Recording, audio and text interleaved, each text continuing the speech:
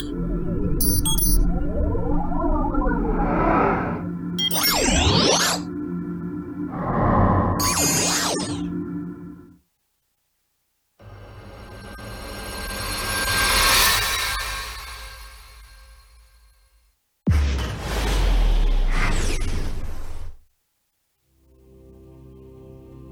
following content is not intended as a substitute for professional medical advice, diagnosis, or treatment. Always seek the advice of your physician or other qualified health provider with any questions you may have regarding a medical condition.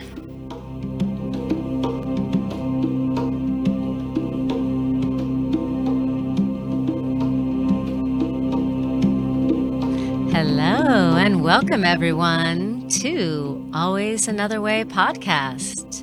I am Marina Sprocki-Spriggs, and I am your host. I have a master's in professional counseling. I'm the IPPY award-winning author of Stop Looking for a Husband, Find the Love of Your Life, and the author of Nasty Divorce, A Kid's Eye View. I write positive divorce advice for the HuffPost, and I'm trained in clinical hypnosis.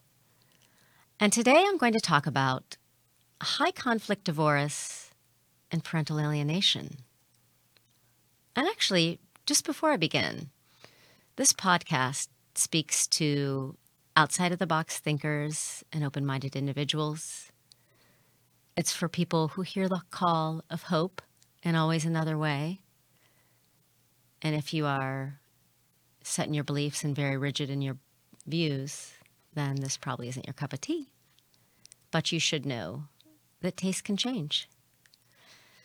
And so, back to the highly damaging behavior of high-conflict divorce and parental alienation. And just to tell you what both of those are, high-conflict divorce is it's a very contentious divorce where there's mudslinging, people talking bad about one another, using children as pawns, usually goes on for months, years, cost a ton of money. And you probably know a lot of those people because a lot of them go from conflict to high conflict, and few people have the friendly, amicable divorce, conscious incomplete, which I'm actually a fan of. And, make fun of what you want. For children and your mental health and your well-being, it's much healthier to consciously uncouple and to take the high road than it is to have high conflict divorce. And parental alienation is kind of the pinnacle of high conflict divorce.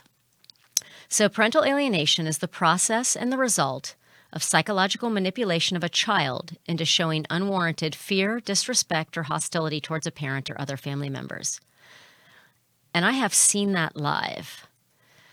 If you go to Google and search for scholarly articles on the effects of high conflict divorce, I don't know why can't say that word today, but the effects of high conflict divorce, you will find out that it is extremely damaging. You're setting your children up for PTSD, anxiety, depression, addiction, suicide, and the parents too. If you don't think that being under stress for a high conflict divorce isn't going to start hurting your heart, chronic inflammation, autoimmune disease, backaches, headaches, well, it's the truth. So what I want to do today is talk to you about Nasty Divorce, A Kid's Eye View. So this book is a collection of stories from children who are adult children now of divorce that I've collected for over 5 years now. And when I'd written an article on it was then called the Huffington Post, the HuffPost, just kind of exemplifying, just giving certain scenarios of children that have gone through high conflict divorce and what they feel like today, I got a ridiculous outpouring of shares, people emailing me their stories, which enabled me to finish this book. And I'm just going to read one of them to you. This is straight from a person who sent this to me so that you can know, and my hope is in this book, behavior change, and I'll talk about that a lot on this podcast. What incites behavior change? What makes people change behavior? And for me personally, and I just talked about it with Dave Lopez on our last podcast, is something personal has to happen to you. Crisis, he said, catharsis, confusion. Well, for a lot of people, crisis is usually the one that makes a change. And if you really want to hear what happens, so back to that behavior change, if you can personally maybe see yourself in some of these things, and I know a lot of people, and myself included, I've been through life doing things and thinking that there's nothing wrong with that, or I haven't done anything wrong, and think that to the core of my belief, and only later see that actually what I was doing was wrong, it wasn't right, and it was damaging. So maybe you'll see yourself in this book, and you can always stop. You can always change. So there is no rule that says because you've done crappy, bad things that you can't realize that, apologize, and part of a good apology is making things right, which is behavior change. So let me go ahead, and I am going to read you the story of Colleen. If Colleen could summarize her parents' divorce in one sentence, it would be this: it was more about vengeance than actually about gaining custody of their children. Her parents separated when she was 4 years old and finally divorced when she was 6. She can't remember a time with them when there wasn't screaming or violent fighting. She has never, ever seen her parents show affection. At 6 years old, her nightmare of being used as a pawn between her parents was only beginning. Her father was busy trying to hide money in order to pay her mother less, and he had no problem discussing with Colleen the reason why they were divorcing. He would tell the 6-year-old daily that her mother was just using him for money, along with a few other choice words that a 6-year-old shouldn't be hearing. The next 2 years went by, only seeing her father intermittently. Finally, he had an opportunity to take her mother down. He maneuvered a little scam to get her kicked out of her house so the children would have to go live with him. And Colleen and her older brother were shuffled from one high-conflict home to another.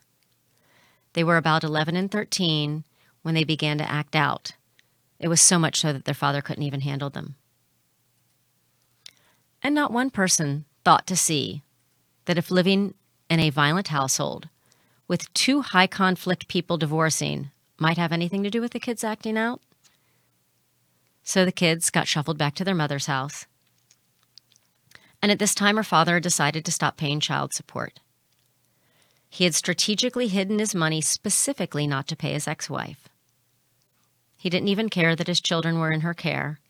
They were forced to live in a not-so-great neighborhood where she and her brother were sent to very violent schools.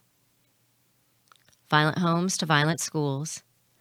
And at 12 and 14, both kids were running away and getting in trouble with the law. At one point, Colleen ran away in the freezing cold of January in northern Michigan without a jacket. She even ran away barefoot because she had to run out before more broken glass would start flying around the house.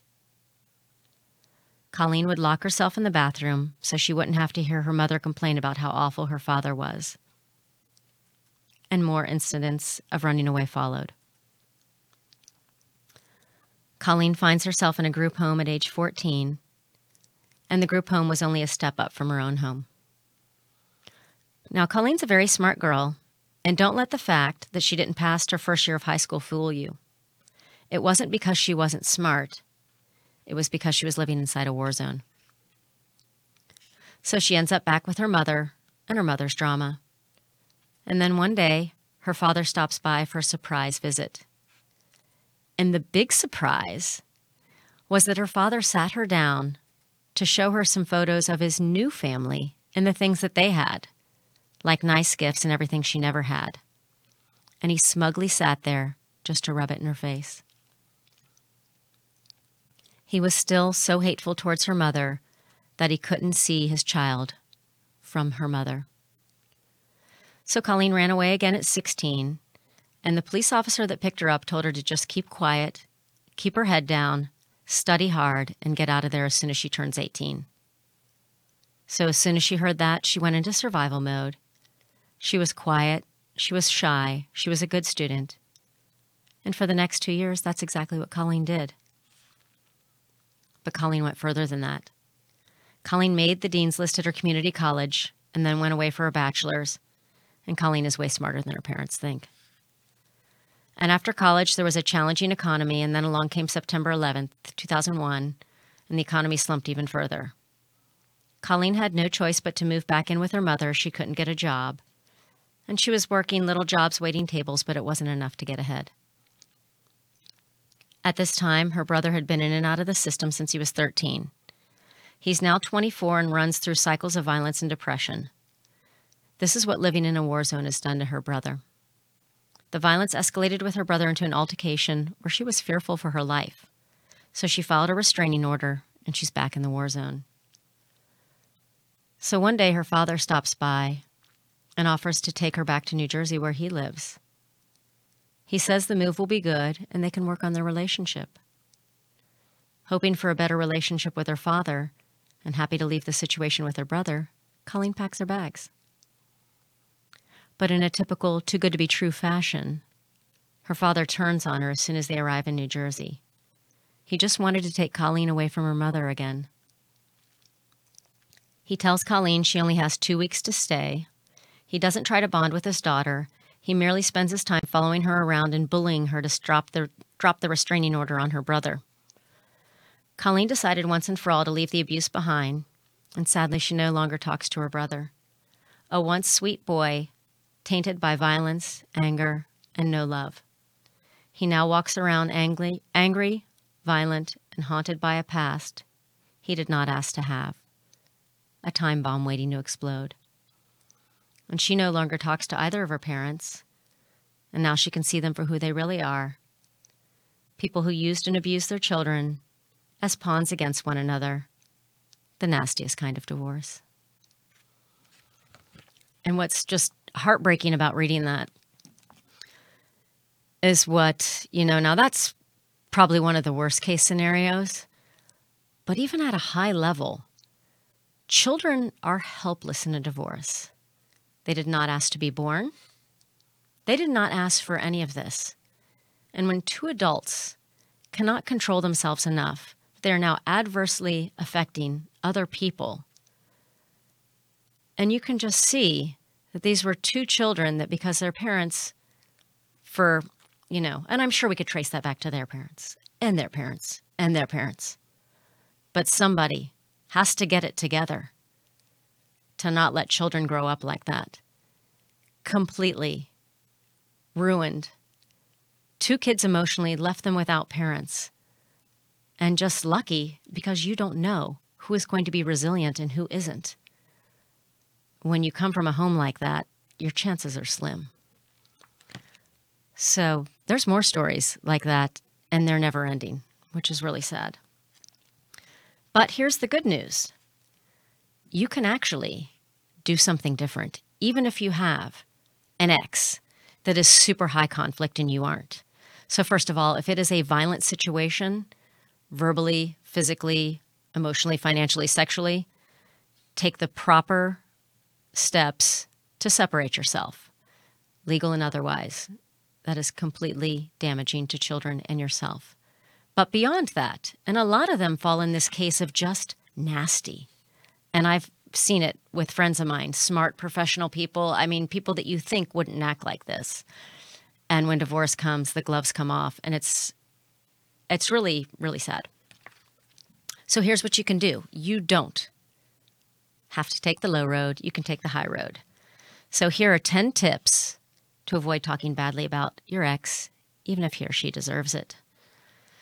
So, there's a reason why I've used anonymous names in this book to tell the stories of divorces handled badly. Talking badly about your ex-spouse hurts your kids far more than it hurts your ex. And the urge to bash your ex is understandable and entirely human, but it does more harm than good. So here are 10 tips to get you to stop that bad habit. So number 1 is complain to the right person.